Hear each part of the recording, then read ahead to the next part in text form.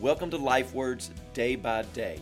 We're in Acts chapter 19, and mass repentance has just taken place in the city of Ephesus. People have confessed and they've repented of their sin. They've put away their witchcraft. About 50,000 pieces of silver worth of repentance has just taken place. Now watch this. Don't miss this last part. I want you walking away from today with truth. A large portion of believers repent, and they begin to take their walk with Christ very seriously. Does it get all rosy after that? Is there comfort and ease and happy days that follow? Well, no. In fact, it seems like all hell breaks loose. And when we get to the end of the story, the conflict still isn't really resolved. So what are we to take from all of this? Well, let's look in Acts chapter 19. It says, "About that time there arose no little disturbance concerning the way. For a man named Demetrius, a silversmith, who made silver shrines of Artemis, brought no little business to the craftsmen. These he gathered together with the workmen in similar trades, and he said, 'Men, you know that from this business we have our wealth.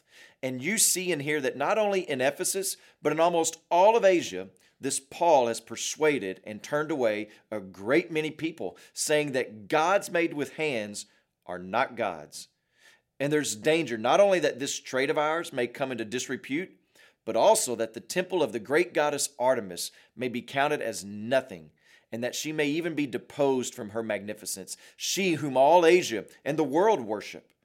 And when they heard this, they were enraged and were crying out, 'Great is Artemis of the Ephesians!'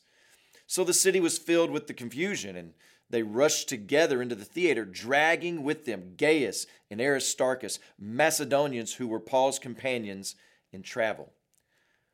Well, what do you think we are to make from all of this disturbance? When we repent and when we deepen that relationship with Christ, we continue on that path by resting in Him or remaining in Him. But that doesn't mean our days become filled with luxury. In fact, it usually means that the target on our backs gets bigger. And the reason is worldviews begin to collide. Demetrius's worldview, which its main concern was money, collided with the believer's worldview of holiness. So what do we do? Have you ever heard of athletes talking about being in the zone? When a golfer is in the zone, they'll say things like, "The cup is the size of a basket." Or when a batter is in the zone, they may say that it seems like the pitcher is throwing a beach ball up to the plate. When a quarterback is in the zone, their receivers look like giants that they just can't miss. Well, God has a zone for His disciples. It's the realm of operating that He wants us in. And when an athlete is in the zone, it doesn't mean that there are no defenders trying to stop them or tackle them or strike them out.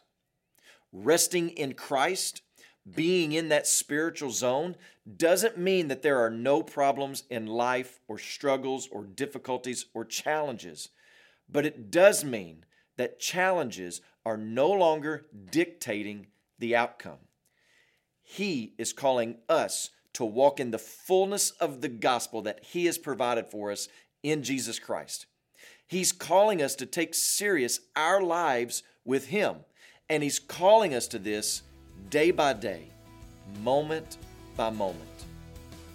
When you pray today, please remember Reina Costa El Haj and family, our missionaries in Lebanon.